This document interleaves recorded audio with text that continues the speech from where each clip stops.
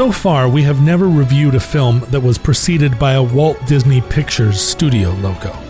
One would expect them to maybe just sit this particular genre out. There are some war movies that strive to be comedic, some animated war movies that are anything but comedic. And then there's the movie 300, which is animated and comedic. But you almost never see a Disney comedy set against the backdrop of the Vietnam War. But here we are. Here we are, introduced to lovable comedic actor Danny Glover, playing the role of outgoing liaison to a Montagnard village up by the Ho Chi Minh Trail. And it's America's most beloved funny man, Ray Liotta, as his by-the-book replacement. Right off the bat, the two men clash over their radically different ideas of what the mission in Vietnam is. Kids love this stuff. A minor slip-up lands the village in hot water with the North Vietnamese army, who extract retribution by murdering the village elephant, and hilarity ensues. Ha! No. Actually, the elephant plays an important role in the spiritual life of the village, and the Montagnards will sour on the U.S. if the fallen pachyderm isn't replaced in time for an upcoming festival. And there's our madcap premise. Our Felix and Oscar, our Lewis and Martin, Glover and Liotta put together a crack team featuring Dennis Leary, Doug E. Doug, and the guy from Parker Lewis Can't Lose to set out in search of an elephant.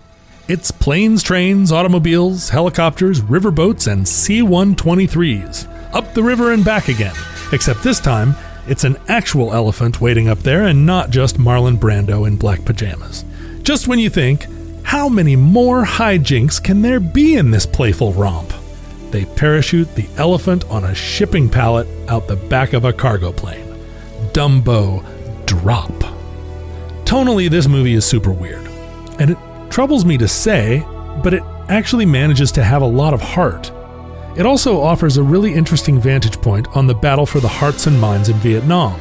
I'm not saying it's one we should add to our collective reassessment of the war, it's just food for thought. The film was marketed to kids, I guess, which is freaking bizarre.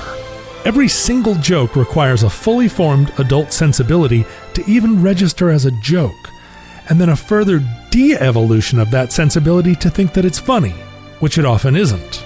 There's the initial dead elephant, a traumatized little boy, a corrupt supply sergeant, lots of wartime cruelty, a second elephant who is also traumatized, and themes of betrayal and loss.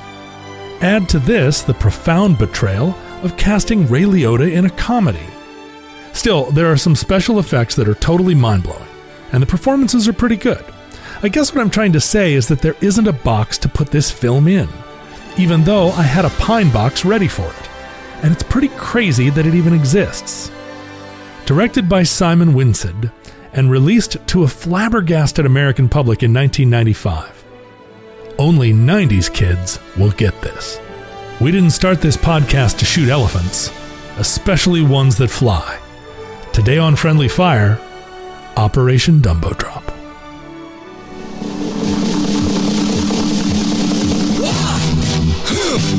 Yeah. What is it good for? Absolutely. Yeah. What is it good for? Absolutely. Say it again, y'all. Welcome to Friendly Fire. We didn't start this war movie podcast to shoot elephants, but today we'll make an exception. I'm Ben Harrison. I'm Adam Pranica. And I'm John Roderick. This is the most children-friendly war movie we've watched so far. Still, I think, would be really upsetting for a little kid to watch. This has got to be the only film on the list that opens with the Disney logo, right? Yeah, Walt Disney's Operation Dumbo Drop. But then, like, the first scene is about a family of, like, tribes people in northern Vietnam, or is it northern Vietnam? Yeah. The mountains of Vietnam. Mountains of Vietnam being, like, getting caught in the crossfire between VC and U.S. troops. And, there's, like, an elliptical edit there, but you can do the math on what happened to those people. Elliptical edits seem to be the theme in this film also. Yeah, that's true. this is a children's movie only if you really don't like the kids you're showing it to. I would strongly discourage people from showing this to small children. John, did you or would you show this to your young daughter? No. At what age do you think this film is appropriate? I mean, there would... As the only parent in the group. The thing about this, as a kid's movie or even as an adult movie, is that you would have to do so much explaining about the backstory, about what was going on. Like, I mean, it's a gibberish plot even for someone who's spent a lifetime wondering about Vietnam. But like, who now what? I mean, that it's a fun little story about finding an elephant and dropping him into a village to help the local villagers, except it's because we caused their old elephant to get shot as a reprisal for them finding a candy bar. Yeah, for the VC. The VC find a Nestle Crunch Bar wrapper among the effects of this village. And Ray Liotta is up to his old tricks, though, because he pistol whips the kid who leaves that wrapper behind in a savage display of brutality. And then they throw him in the trunk and they bury him out in the woods. So he's heading up there to replace Danny Glover as like an attaché to this village, which is near the current location of the Ho Chi Minh Trail. I don't even believe that you are going to try and recap this thing. I'm not going to try. I was just leading into, John, can you explain to me what the Ho Chi Minh Trail is? Because I feel like I have a vague understanding, but I bet you can really nail this bad boy. Well, Vietnam is very long and very thin country. And Same. And in order to supply, so in North Vietnam, it was its own country. It had its own army, the North Vietnamese Army. And in the south of Vietnam, there was a rebel movement or a revolutionary movement. And the North was supplying the rebels in the south. And then in the south, they're called the VC. They're not a regular army. They're a ragtag fugitive fleet. They're the man in the black pajamas. Right. And in order to supply them, the U.S. had made it very difficult to move materiel support north-south within the narrow confines of Vietnam itself. So the North Vietnamese utilized an ancient series of trails and paths that, networked all the jungles of Southeast Asia, but that went into Laos and Cambodia on the other side of in the mountainous regions in, I guess what you would call Western Vietnam, Laos being in the north and Cambodia in the south. And so there's these trails, this network of trails, they could swing out, bring all these, tons and tons and tons of stuff, basically just being carried on jungle trails. Yeah. And then they'd swing back into South Vietnam. And the United States was not at war with either Laos or Cambodia, and so nominally, right. And but from an international standpoint, like definitely not at war. Yeah. But totally at war. In that pretty early on in the war, we started secretly bombing the Ho Chi Minh Trail and kind of everything around it, because the trail, it's a jungle trail. It just if you blow it up, it just they just use the other one. There are dozens, hundreds, and we spent the whole war dropping, like 1,000 bombs a day, Agent Orange, napalm, everything we could think of, just fighting a completely losing battle because it wasn't a road. It was a donkey path. So that's the Ho Chi Minh Trail, and it precipitated later on Cambodia then went through 10 years of genocide. It's just we did a terrible business there. I think it's interesting that this film shows that in a tight 10-minute pre-credits sequence. like gives the children the story of the Ho Chi Minh Trail in explicit detail. Yeah.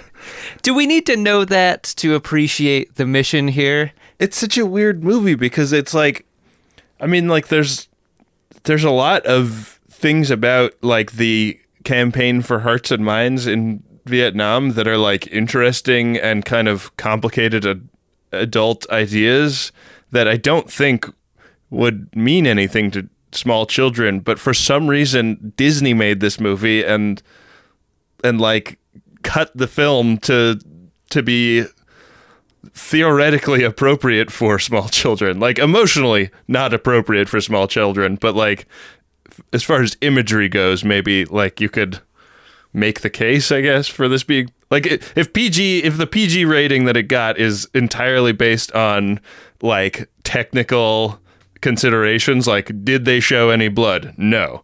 Yeah. Like did anybody get shot on screen? No, it was all punching and kicking. Implied shooting. It's Right. the only Vietnam movie you will ever see where no one dies. The only thing that dies is an elephant. But that's like more upsetting in some ways.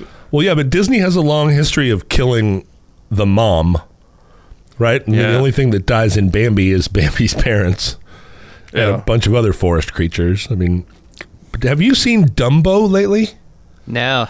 Dumbo is really a tough film. There's really bad bullying. There's like, I Miss My Mama is basically the theme of the entire film. There's an incredibly racist portrayal of, I mean, the crows in Dumbo are incredibly racist, but also they're the only interesting thing in the movie.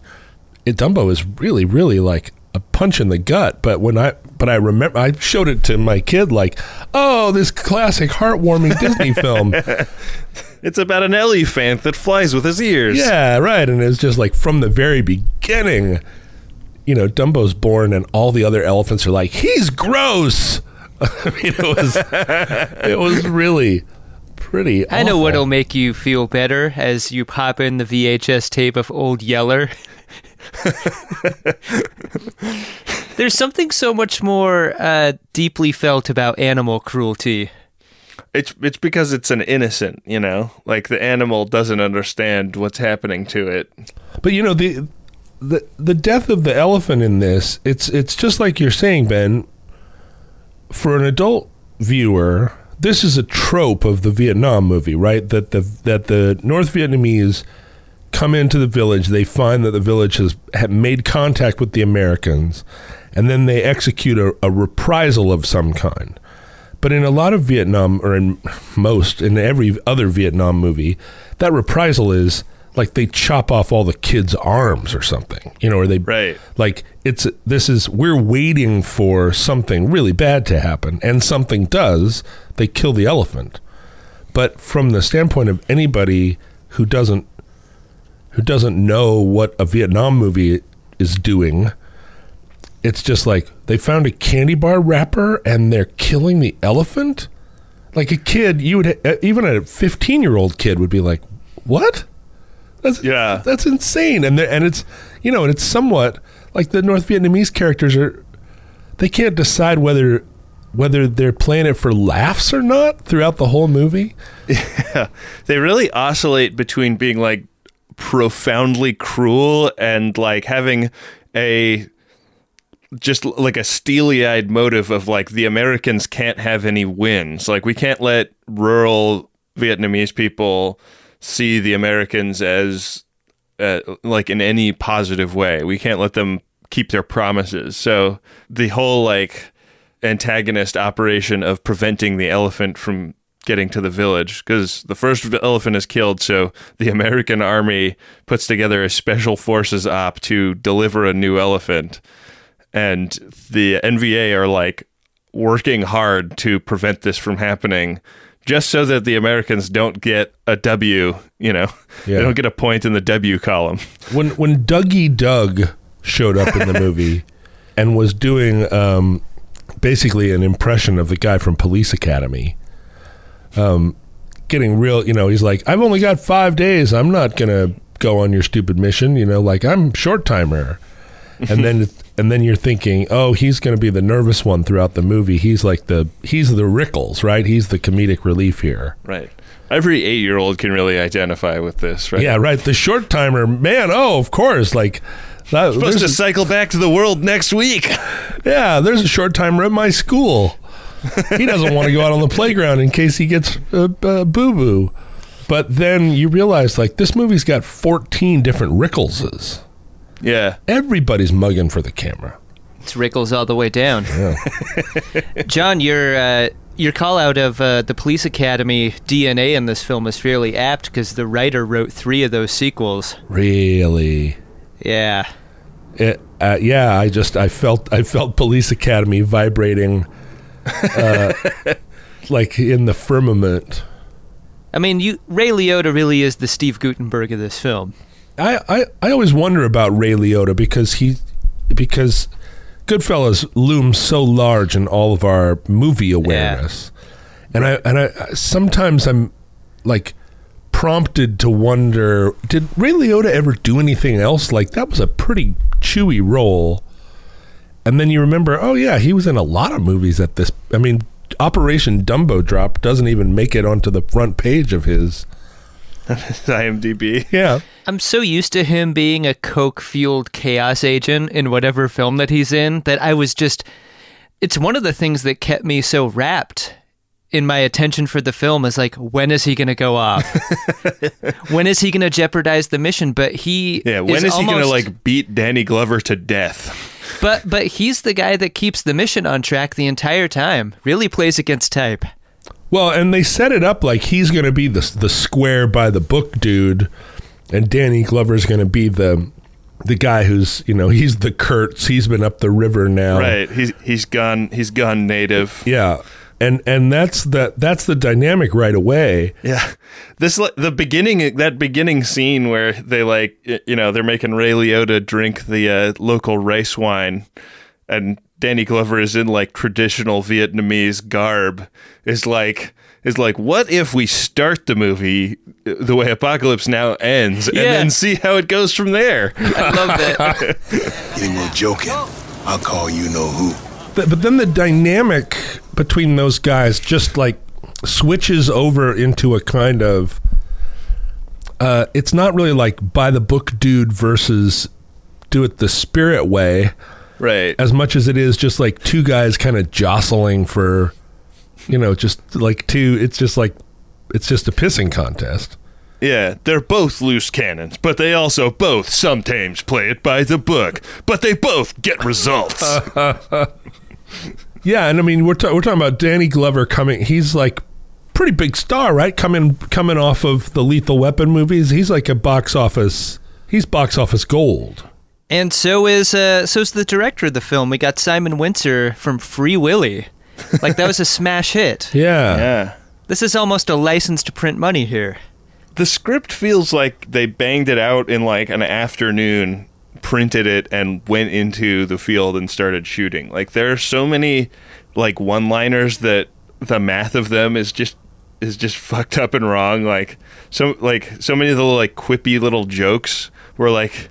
They feel like they're there so that Patton Oswalt can come and rewrite them and they can have a good script. I wonder how much of that is a function of us not having seen a lot of family-friendly comedies, though. Because it seems like a thing that you'd see Charles Grodin do in Beethoven or something. Like, that's sort of a brand of family-friendliness that I know personally I'm not too used to.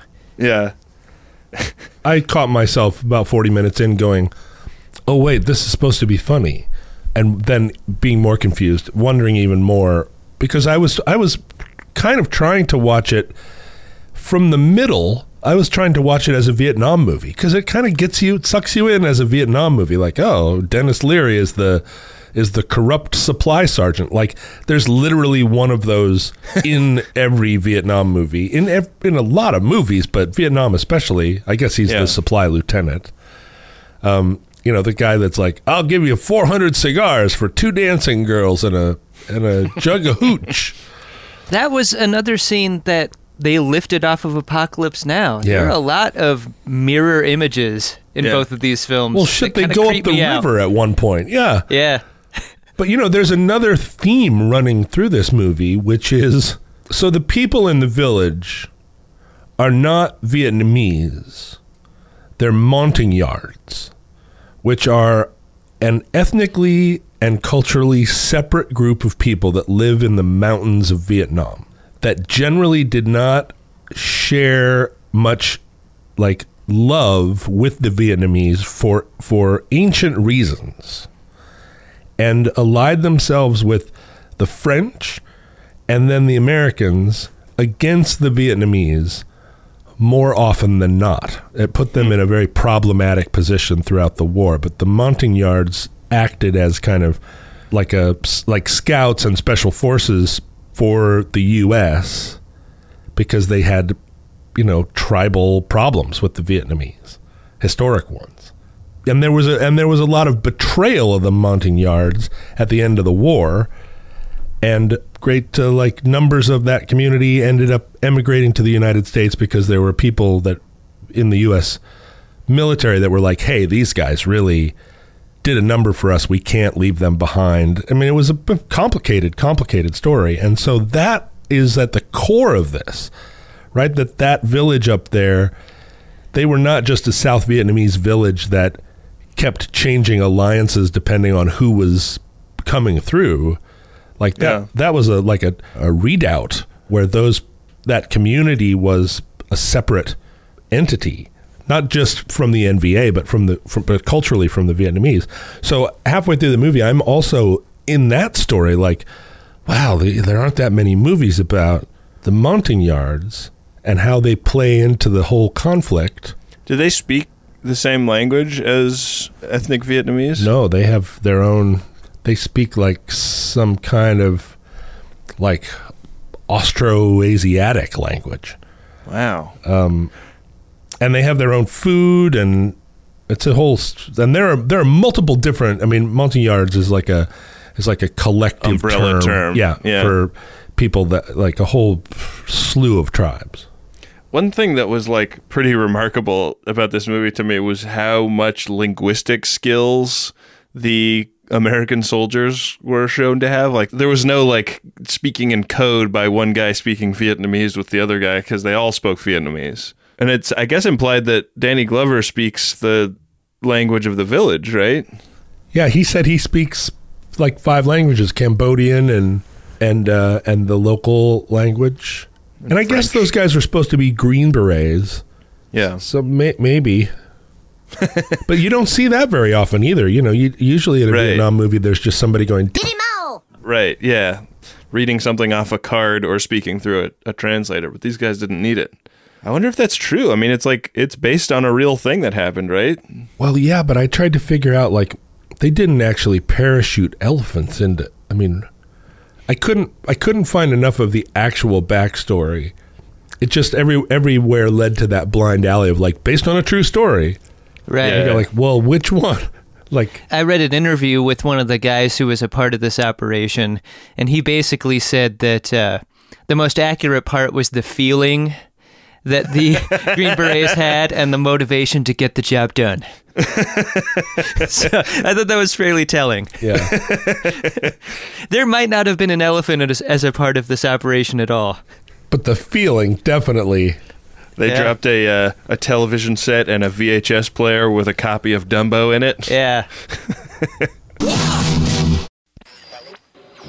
Welcome back to Fireside Chat on KMAX. With me in studio to take your calls is the dopest duo on the West Coast, Oliver Wong and Morgan Rhodes. Go ahead, caller.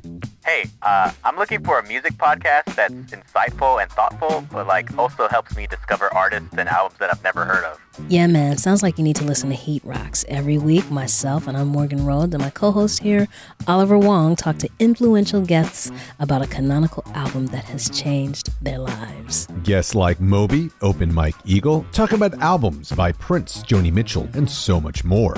Yo, what's that show called again? Heat Rocks, deep dives into hot records. Every Thursday on Maximum Fun.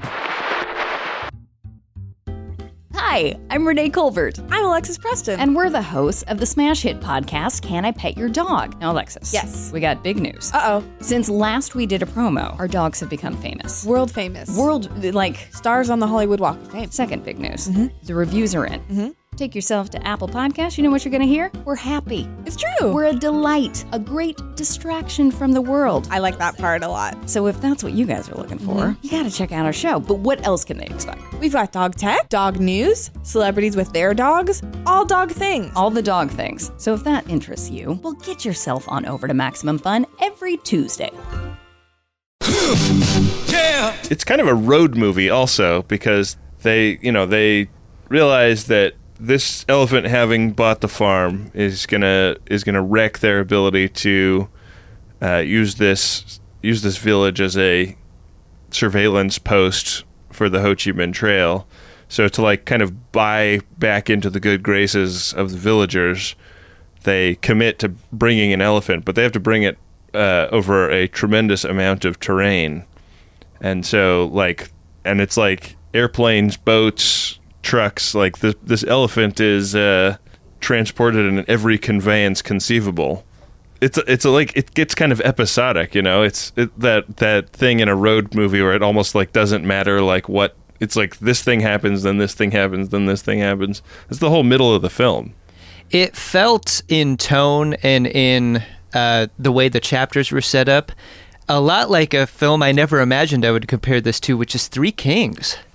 Yeah. What would Three Kings be if their story took death off the table completely and lowered the stakes almost to the floor? It's that sort of caper-style adventure film in an area of the world where you would not assume a story to exist like this. And it also has that a similar journey for Leota's character of right. I didn't come here expecting to be super bought in on the emotional lives of the people in this country. I just want to do my time and win the war and get out. I mean, I am shocked. Another real similarity to Three Kings, for me at least, was that at a certain point in the middle, I was trying really hard to keep a geographical map of what was happening. Some geographical continuity. Okay, so first you're in a helicopter, then you're on a hovercraft, then you where now? Then you went back to the place, and then but then you had to go to and all of a sudden you're in a town. Yeah, for a story to be so connected to a path, they almost completely disregard the details of that path. Yeah. It's just vaguely, you're going to go south where the elephants have fled to. Yeah. And get one. Yeah. They don't even give us that classy red dot and line treatment that you get in an Indiana Jones film. Give me some of that. If they had done that, if they'd done and now we're right now we're flying to here, just one kind of Disney style map, I would have been a lot happier. And that's also true of Three Kings. Doesn't that help raise the stakes when you know where you are? Yes. I think so. And it seems very like a simple addition. It seems yeah, and they spend time on it. They say okay, and then we get them here, and we're going to have to get an airplane from there to the CIA airstrip near the village. There's a lot of logistics talk, but they never actually do anything to illustrate it. Yeah, and in a normal Vietnam movie, you wouldn't be able really to get away with that kind of cartoony Indiana Jones treatment. But in Operation Dumbo Drop, I feel like you could. You sure could. It's tone appropriate in this film. Do you guys want to hear a goof? Yeah. In the ending credits, the Fairchild C-123 provider used in the Elephant Drop is misidentified as a Lockheed C-130 Hercules, which is a goof I thought I'd read aloud because I just want to make it known that I'm not the only person that confuses one kind of airplane for another. Does that happen? I heard it referred to as a at what point did they call it a C-130? Because I didn't hear that. It's in the end credits. What? Oh, That's what? crazy. No, it's especially crazy because the pilots are referred to as C-123 pilots in the credits.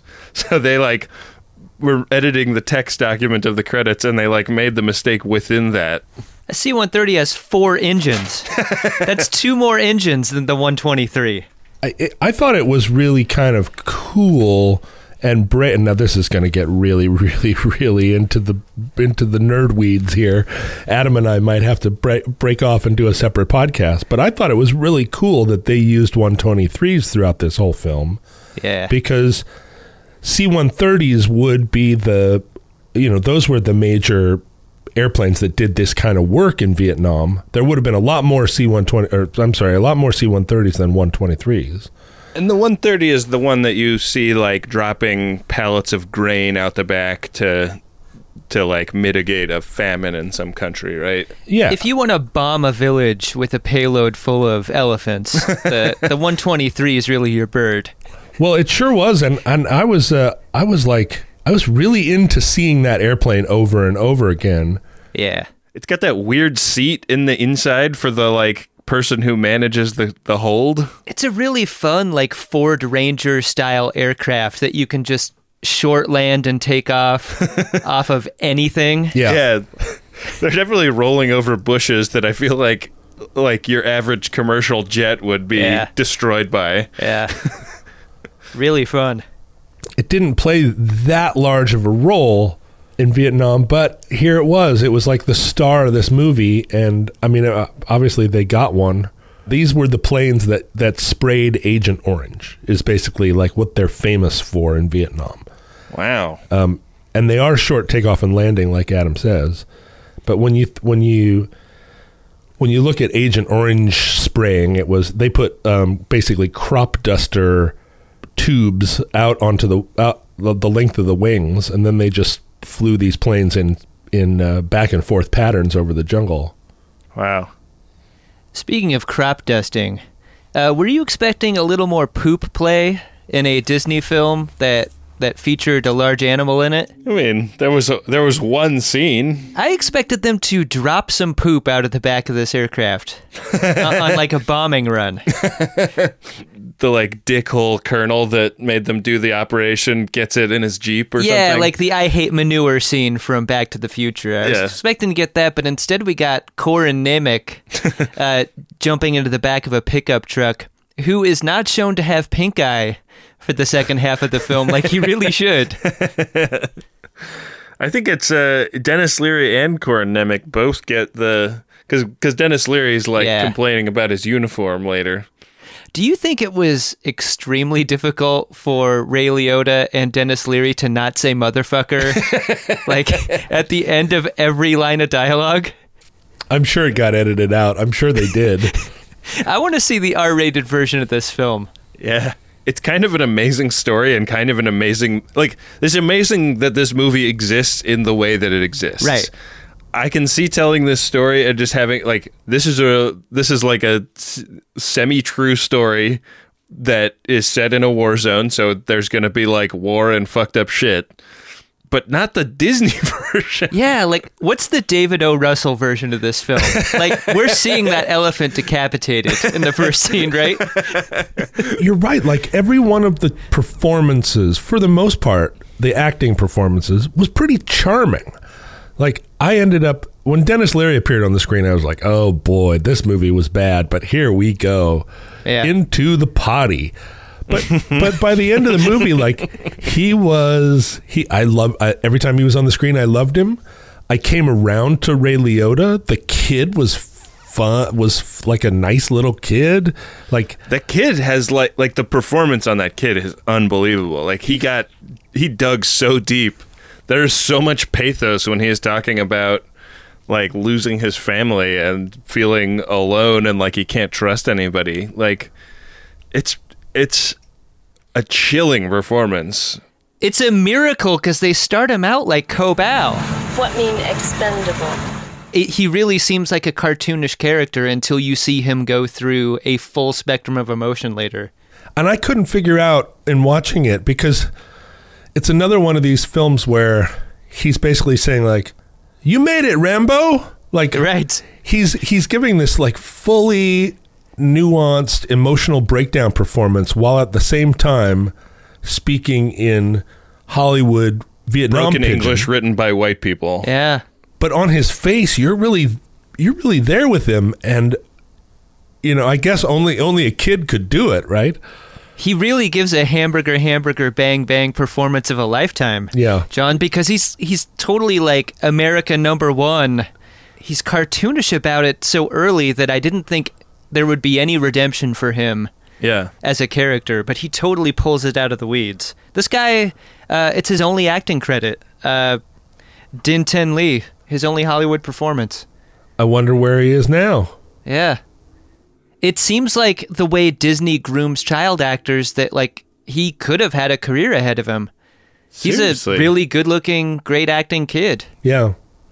Well, to this movie's credit, also, I mean, we have a largely Vietnamese cast playing at least people in Vietnam. I don't know how many of them are Montagnard. The main sore thumb is the amazing and wonderful, universally beloved James Hong. Right. Who... Of Chinese restaurant in Seinfeld fame. Yeah, although, well, I mean, he was in Big Trouble in Little China. No, his main credit is Chinese restaurant in Seinfeld. I'm sorry. Also known for eye designer in Blade Runner. Eye designer in Blade Runner, but I mean, have you seen Big Trouble in Little China? Highly recommended. Yes, I've seen Big Trouble in Little China, John. I was born in 1983. All right, I suppose. I was like the guy in Clockwork Orange my entire childhood watching Big Trouble in Little China. I guess that's right. I guess is that a kid's movie? I don't know. It was definitely a movie that was played for me by my naughty friends who said, "Don't tell your parents I showed you this." You know, right? I know you hate it when I do this, but Is This a Kid's Movie is a great idea for another podcast that we all do together, where we decide what your daughter can watch, John. I like that plan. These people have been the difference between life and death for me. Lynn, the little boy, like, he's coming as a package deal with Botet the elephant. Is he a Montagnard, or is he supposed to be? He is, yeah. Oh, I mean, okay. I think that's the concept is that he's a fish out of water in South Vietnam because he's like also racially distinct, right, and culturally distinct from those people. So he's just like, his only friend is the elephant, and he's been living in exile, and he wants to be taken back to the mountains. And there is that reunion scene where he, after the Dumbo drop, he climbs down off of the elephant and runs off with the other kids and plays. But he's the largest kid in that group, and I really, really wanted, and again, Disney could get away with all this other stuff, and it feels like Adam's saying, like it was just rushed into production. They should have handed this script to Patton Oswalt one time. Yeah. But when he climbs down off of that elephant, if he had just looked over and there had been a very, very pretty 12-year-old girl, and then both of them, like, their eyes sparkled, and he'd say, like, will you watch the elephant while I go play? No, here's what it is. He's standing there and kind of hesitates, and the elephant trunk pushes his back a little bit and says, "Go talk to her." Come on! Why isn't that in there? Because the elephant is his mom, right? Yeah. The elephant saved him from the attack that we see at the beginning. Is like 6 years earlier. It's young Lynn and Botet saves Lynn from the fray. That really brings up an interesting point for me, which is, were you surprised at how little they anthropomorphize the elephant? Like, it does not really have a character or a set of emotions or a way that it acts. It is like they're transporting a tank. Yeah. It doesn't really act out or act. There's a couple of scenes where the elephant gets out of control and, like, causes mayhem in a town or whatever, but it's not like... But it's not attitudinal. Right, it's not, that's Botet being Botet. Right, and I think I was expecting that to happen here in a Disney movie, but any movie that features an animal as a main character almost exclusively pivots in that direction. Yeah. I mean, all they do is zoom in on its weepy eyes. Yeah. And obviously the elephant understands all spoken language because people talk to it and explain like what's going to happen. Like, not only does it understand human language, but it understands foreshadowing. It has a complicated relationship with its past. But it never, you're right. They have minds like a steel trap, you know? By the way, Din Tian Li is on Facebook. No shit. What? Yeah. I want to be his friend. Yeah, he's like... Does he denounce the film, like, as his main thing? No, he appears to live in Vietnam. Whoa. And just be... I mean, maybe I'm getting this wrong, but yeah, he's a very handsome, grown-up person. I believe it. He's got great bone structure. Yeah. Well, anyway, go friend him. Tell him he did a great job. I mean, we're recording this way ahead of time. I can only imagine that the Facebook Corporation will have been destroyed by this point. Oh, yeah, it doesn't exist anymore. Parasitic social network. It's crazy that he never acted again. Yeah. Totally crazy. Can't believe that. He resisted the Disney machine. Yeah. You have to believe that the Disney machine wanted to make him a star. Is he too specific for the Disney machine? Like, if he is... if he actually is Vietnamese, like, he probably... They weren't noted for their, like, racial diversity at this point, right? No, this would have been 10 years before they even considered having a rainbow coalition. Yeah. But this movie kicked down the door of the Vietnamese or the Vietnam War kids movie. Why didn't they, there's so many you could make. It's like... There's so many more types of animals you could drop on a Vietnamese village. Sure, or tell the story of the kids that got their arms chopped off from the perspective of the kids. God. This is the darkest shit you've ever said, John. Yeah. I wanted to talk about the helicopter and airplane footage in this film because it really... like swings wildly from insanely impressive to terrible, bad special effects. Like there's stuff with the choppers and the airplanes where they're like doing low, like stuff that is just as impressive as action helicopter stuff that they got for Rambo 2, where the chopper is swooping in and out of trees, like, flying down river and barely missing the trees on either side.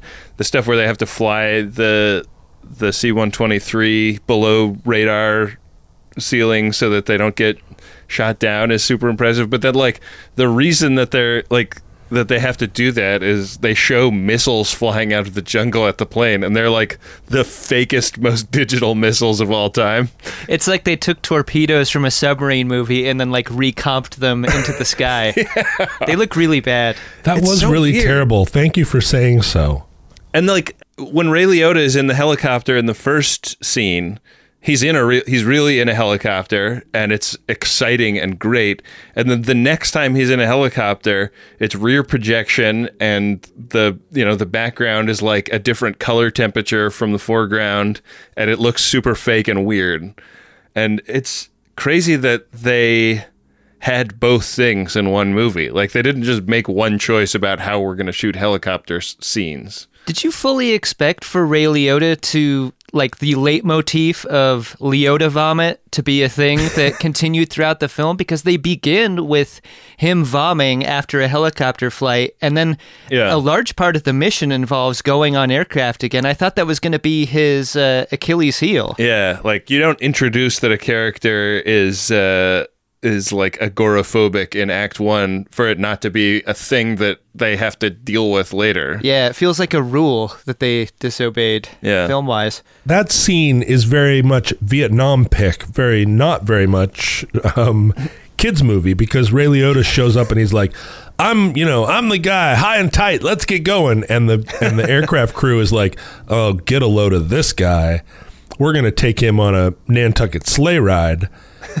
and no kid is going to get what's going on. This is like a stoned helicopter crew It's like, let's see if we can make this guy barf. Yeah. And it's pretty subtly played. And you're like, this is a great Vietnam movie. Like, I like this helicopter crew. Let's stick with them for a while. Yeah, and like, what about the 123 crew that are like pissed that they have to take this elephant and insist that they sedate the elephant and then attempt to just like, after they've, like, we know that the top secret letter is fake, but they don't. And they decide unilaterally, like, we're dumping the elephant out the back of the plane. Wouldn't there be hell to pay for guys like that? I mean, if the pilot felt like the only other option was that the elephant was going to crash the plane, I think he would have at least been able to look his commander in the eye. Yeah. It seems like if there's a top secret letter, this mission must be of a certain priority, and you do whatever you need to do to see it through. But like, one crazy thing about this movie is that the Americans are very much treated as like complicated, and there are internal conflicts within the military. Like, some people really are not there for the right reasons and not acting ethically within what they're there to do. And it's another post-apocalypse now vibe. Right, but that's such a weird thing to put in a children's movie. Like, you never see the army in children's movies depicted as complex and not entirely honorable necessarily 100% of the time. And you never depict soldiers as having their own personal motivations for things. So let's establish that despite the like wonderful world of Disney opening, which suggests that at some point there are going to be dwarves, let's establish that this is not a kids movie. Yeah. Even though, isn't there actually a moment where Ray Liotta's face like cartoon morphs into something? There's a cartoon morph of the elephant morphing into one of the like stone temple elephants. Yeah, completely inexplicable cartoon morph. Yeah. Does that imply that the elephant is the god? The elephant god that's described earlier? That's definitely the implication. Yeah. Yeah. Elephant god, right. But so this is not a kids movie. What is the audience for this movie? When they got done, who did they think was going to go see it and be totally in it? I don't know. Yeah. I mean, 13-year-olds? Maybe. The movie made $24 million at the box office. It's for whoever didn't want to see Waterworld, which is the film it opened against. Wow. But Waterworld also, like, super cartoony, big question about who that movie was for. Right? I mean, at least for me, like, when Waterworld came out, I remember going, like, who would go to that? And it was a huge movie, although my sense was that it lost money because it cost $100 million to film. I mean, think about that. Dumbo Drop and Waterworld opening at the same time in 1995. It's just one more nail in the coffin of 1995. Yeah. A year that already had a lot to answer for. And yet 1995 continues to walk the street unpunished. I guess. I mean, what was the big band that year? Lit? Like, was that like, hey, now I'm a rock star? I mean, what the hell was happening in 95? It was all garbage across the board. It's a beautiful oblivion. Well, 1995. 1994, like, burned so much of its creative and cultural energy that 1995 just was inevitably going to be a piece of shit. It had a big brother that it couldn't live up to. So yeah, the big bands then. I guess Coolio's Gangsta's Paradise came out that year. You want to tell me what this is all about? That's the year of Oasis's Wonderwall. Oh man. You Ought to Know by Alanis Morissette. And then just a bunch of music. I mean, that was like... Few people know that Oasis wrote Wonderwall about its relationship with Dave Coulier. You're an idiot. Did you like anything about this movie? Like, we're going pretty hard on it. Yeah. I don't know if we are. Like, I think we're just amazed that it exists. Like, yeah, it is an amazing document of its time. Like, I don't think, like, in the terms of, like on movie terms, it's a good movie, but it is amazing to watch, and there are amazing things about it. Like, amazing performances. Some of the special effects are unbelievable. Like, the titular Dumbo drop scene 1,000% delivers on like what the movie promises, even though it is like 2 great special effects intercut with 17 terrible special effects. Right.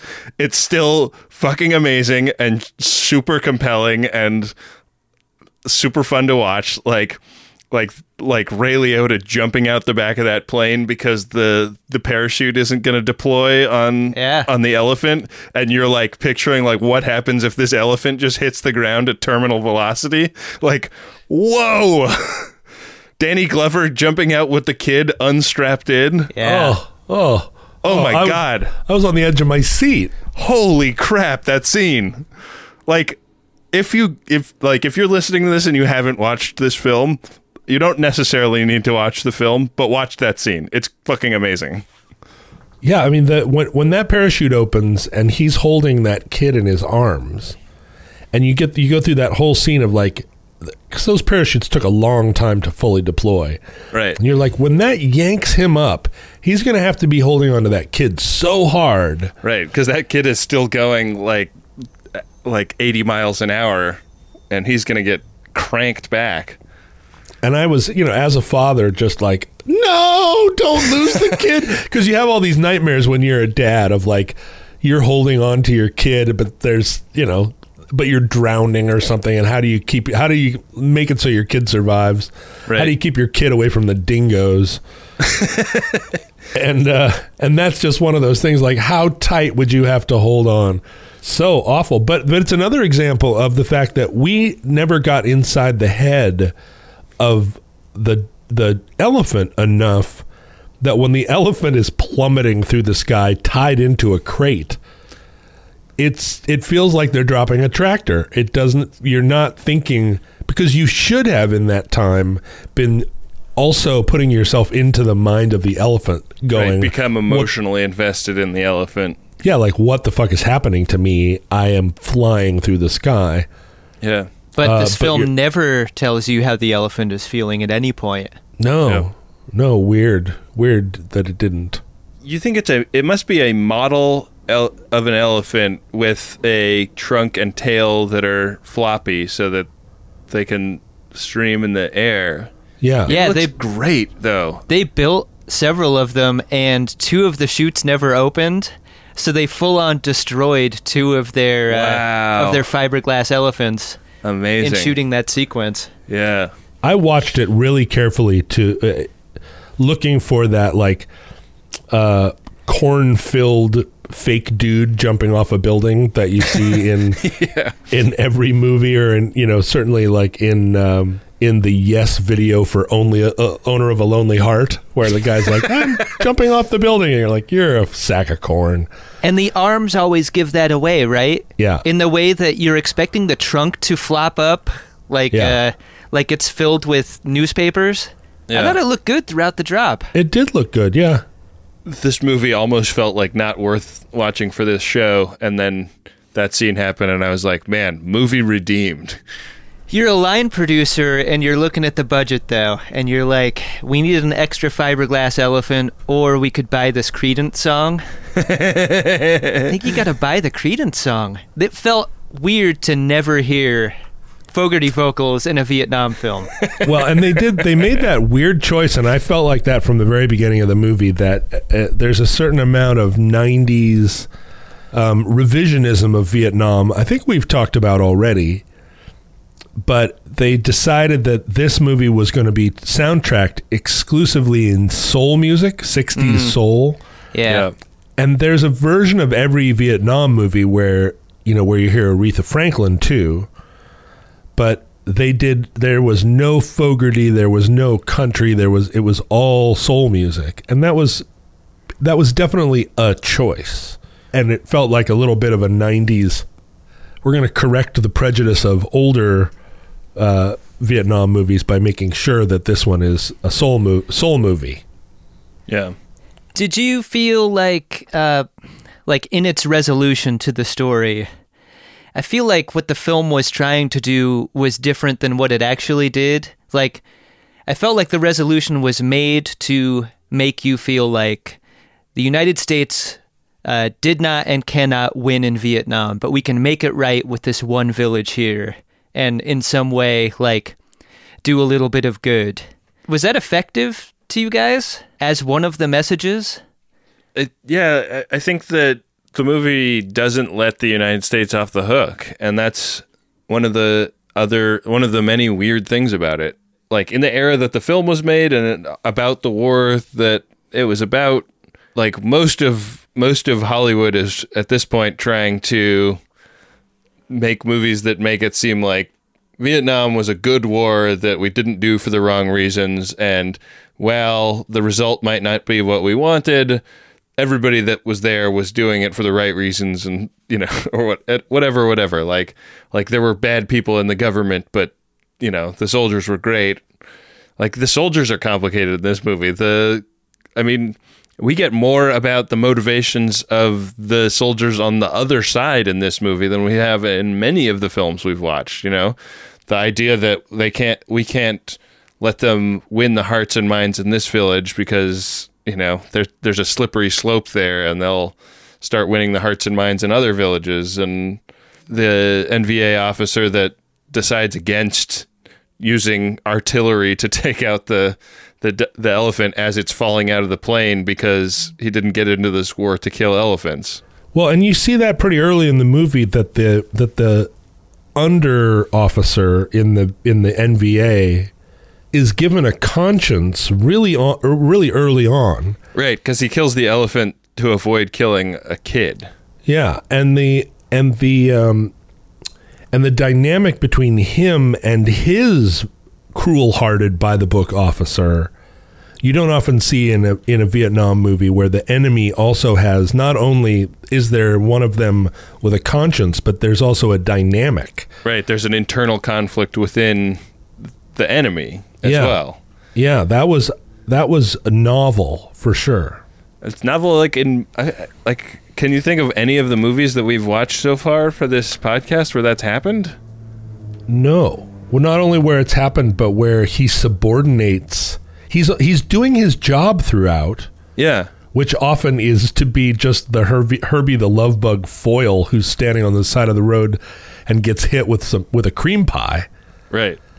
But he also is like he ends up saying, like, don't kill the elephant. He's got the line of the film, I didn't join the army to kill elephants. Yeah. Especially ones that fly. And you're like, what? You're the heart and soul of this movie? Bad guy? Not so bad after all.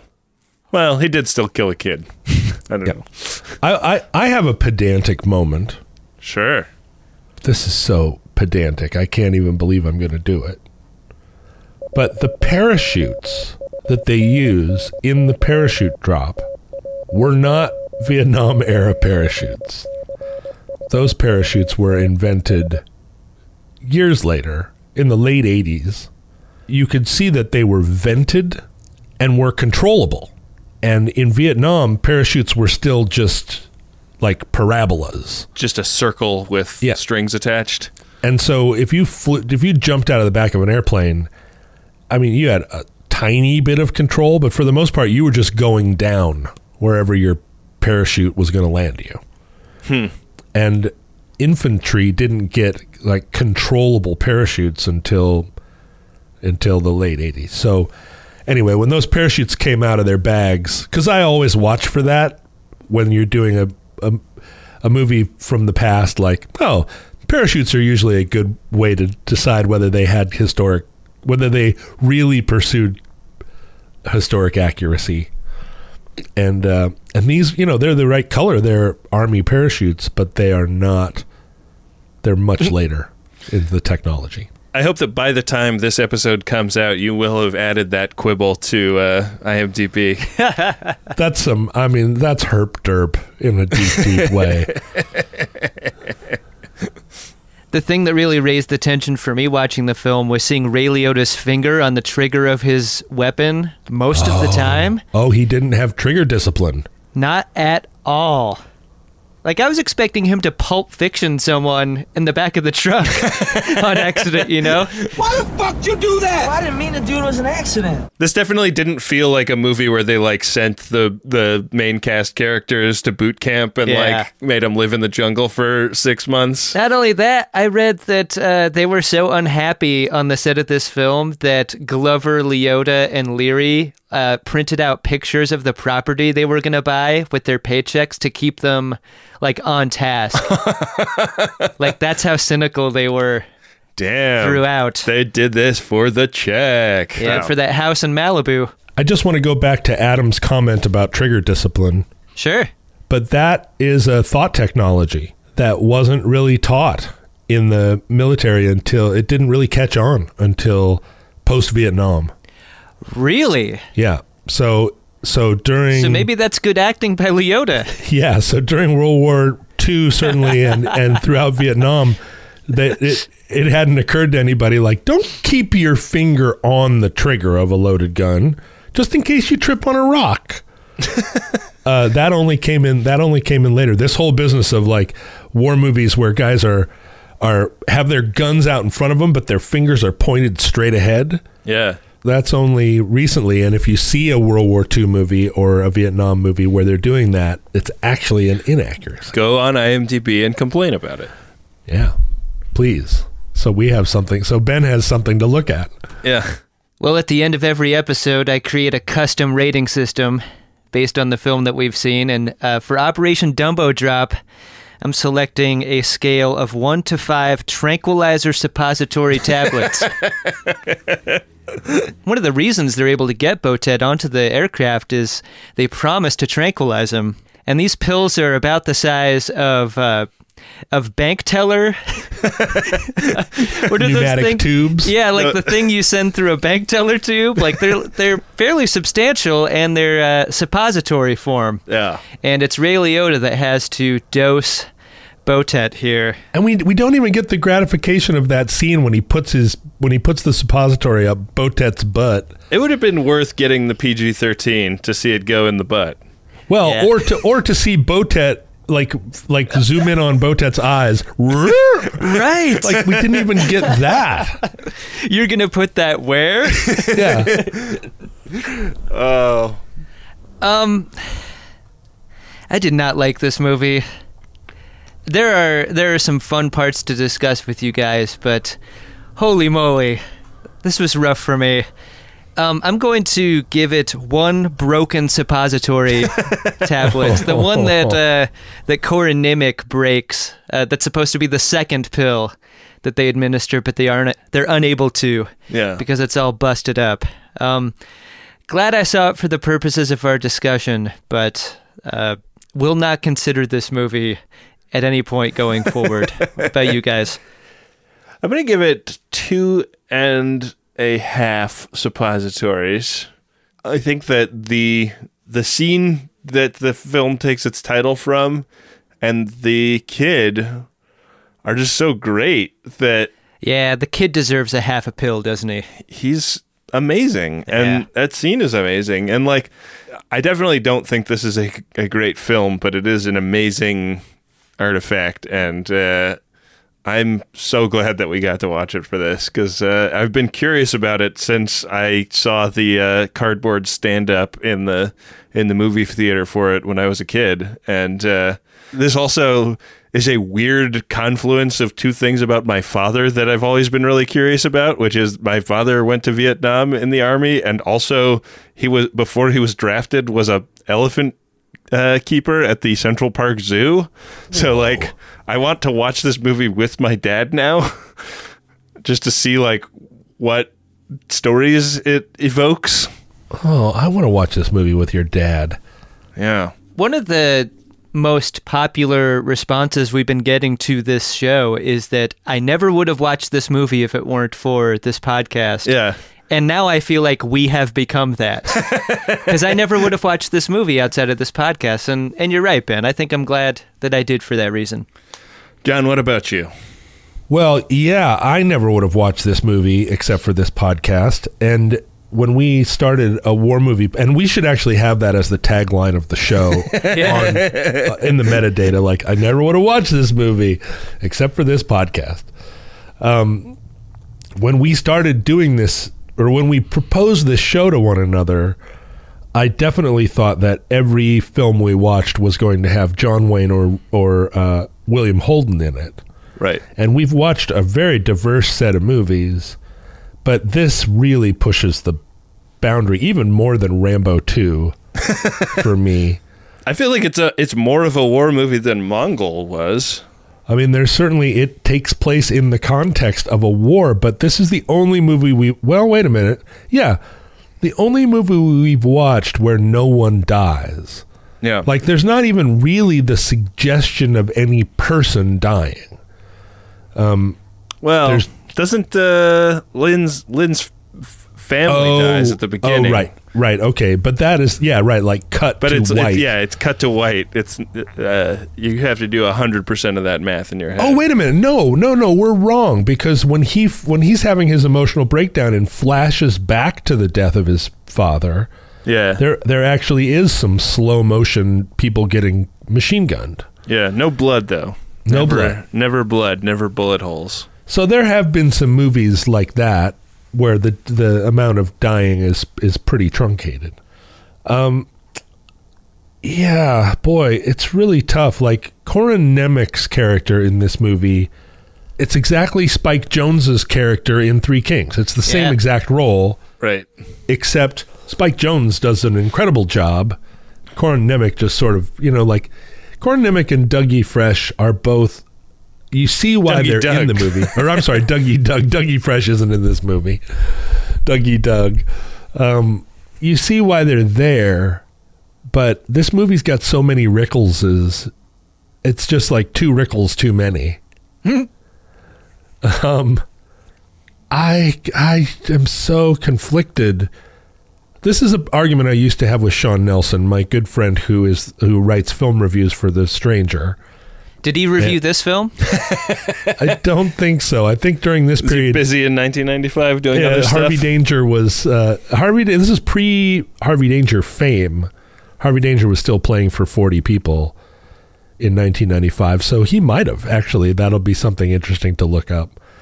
But he and I used to go to movies together and get into these big arguments because he was kind of like you guys are, looking at movies from the standpoint of their filmic construction, and he would redeem bad movies all the time by saying, well, but remember that big tracking shot? Then they did like a zoom into the character's face and it never lost focus.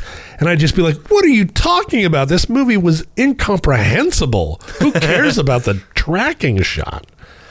He was always trying to redeem movies that were irredeemable. Based on some stuff that didn't make any sense to me. And this, now I've spent enough time with you guys and with him that I'm like, oh, well, there's a lot about this movie that's redeemable. But as a movie, it just is like, it's such a garage full of half-empty paint cans. Whoa. I have it's to me.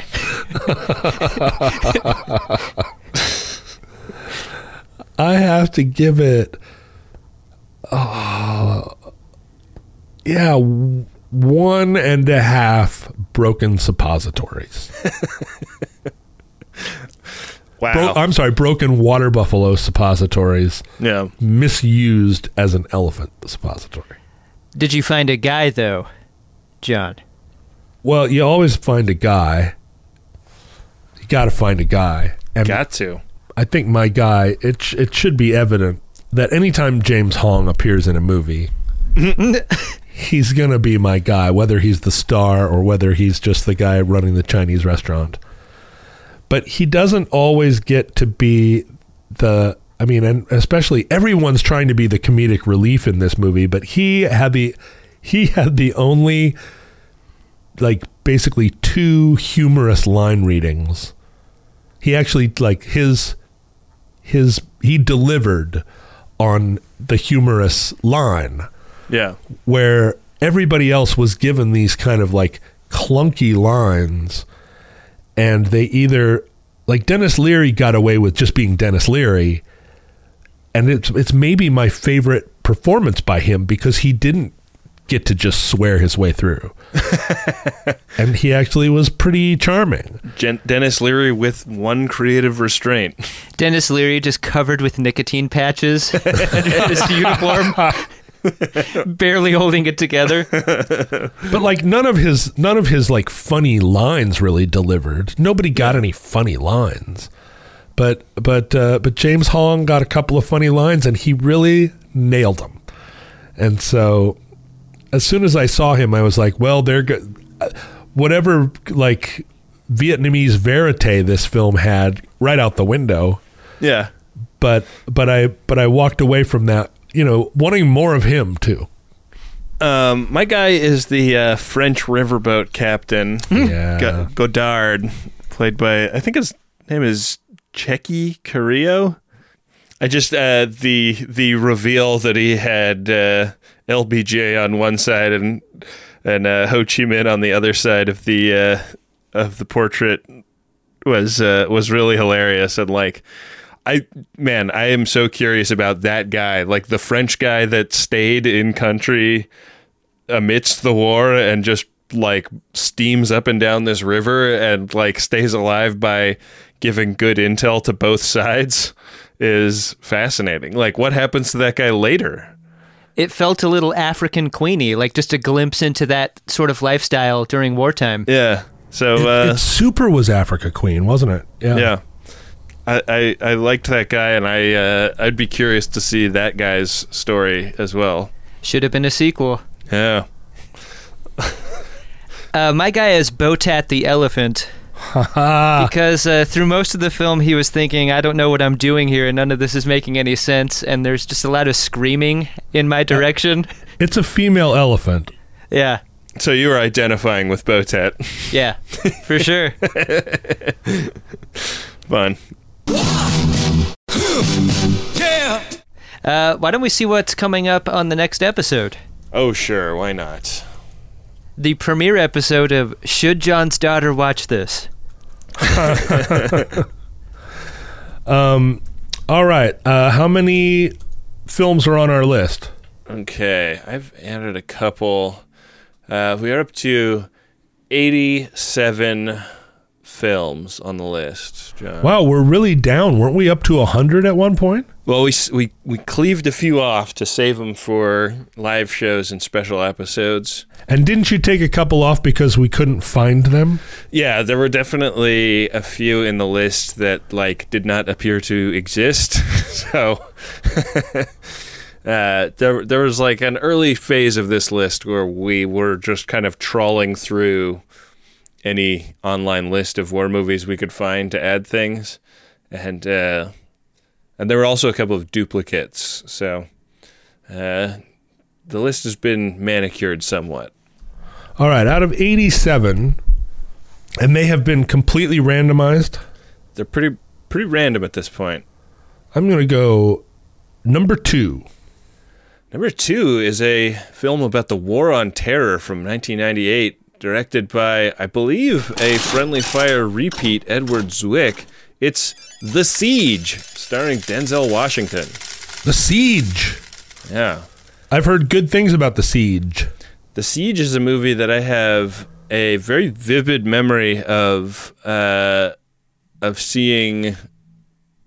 Like it's a movie that like came out a few years before 9/11 and seemed incredible and preposterous, and then like wound up seeming kind of predictive in my memory of it. I don't think I've seen it since 1998, but I feel like after 9/11 was like, wow, that movie was like kind of on point. Huh. All right. Well, I'm looking forward to it. We'll see if my memory of my memory is right. Turns out the War on Terror is the longest and most involved war in American history, so yeah, I think it qualifies. Yeah. I think we could bring that thing to a close if only we just drop more elephants over there. As a peace offering. Yeah, that would do it. They hate us for our elephants. All right, that'll be next week on Friendly Fire. And in the meantime, for John Roderick and Adam Pranica, I've been Ben Harrison. To the victor go the spoiler alerts. Who wants to die? Good job, y'all. Friendly Fire's a Maximum Fun podcast hosted by Adam Pranica, Ben Harrison, and John Roderick. And it's produced and edited by me, Rob Schulte. Our theme music is War by Edwin Starr, and it's courtesy of Stone Agate Music. And our logo art is by Nick Ditmore. If you want to continue the conversation on social media, please use the hashtag Friendly Fire. You can find Ben on Twitter at BenjaminAHR, Adam is at Cut4Time, John's at John Roderick, and I'm at Rob K. Schulte. You can join in the discussion over at Facebook. We've got a group there. We've got a subreddit. There's a whole bunch of places to connect. So please support the production of Friendly Fire by going to MaximumFun.org/donate or by leaving us a 5-star rating and review on Apple Podcasts. All right, thanks. See you next week.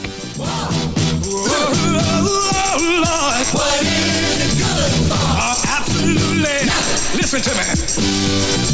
It ain't nothing but a heartbreaker. Friend only is the Undertaker. Charles Grodin. Okay. Charles Grodin. Charles Grodin. MaximumFun.org. Comedy and culture. Artist owned. Listener supported.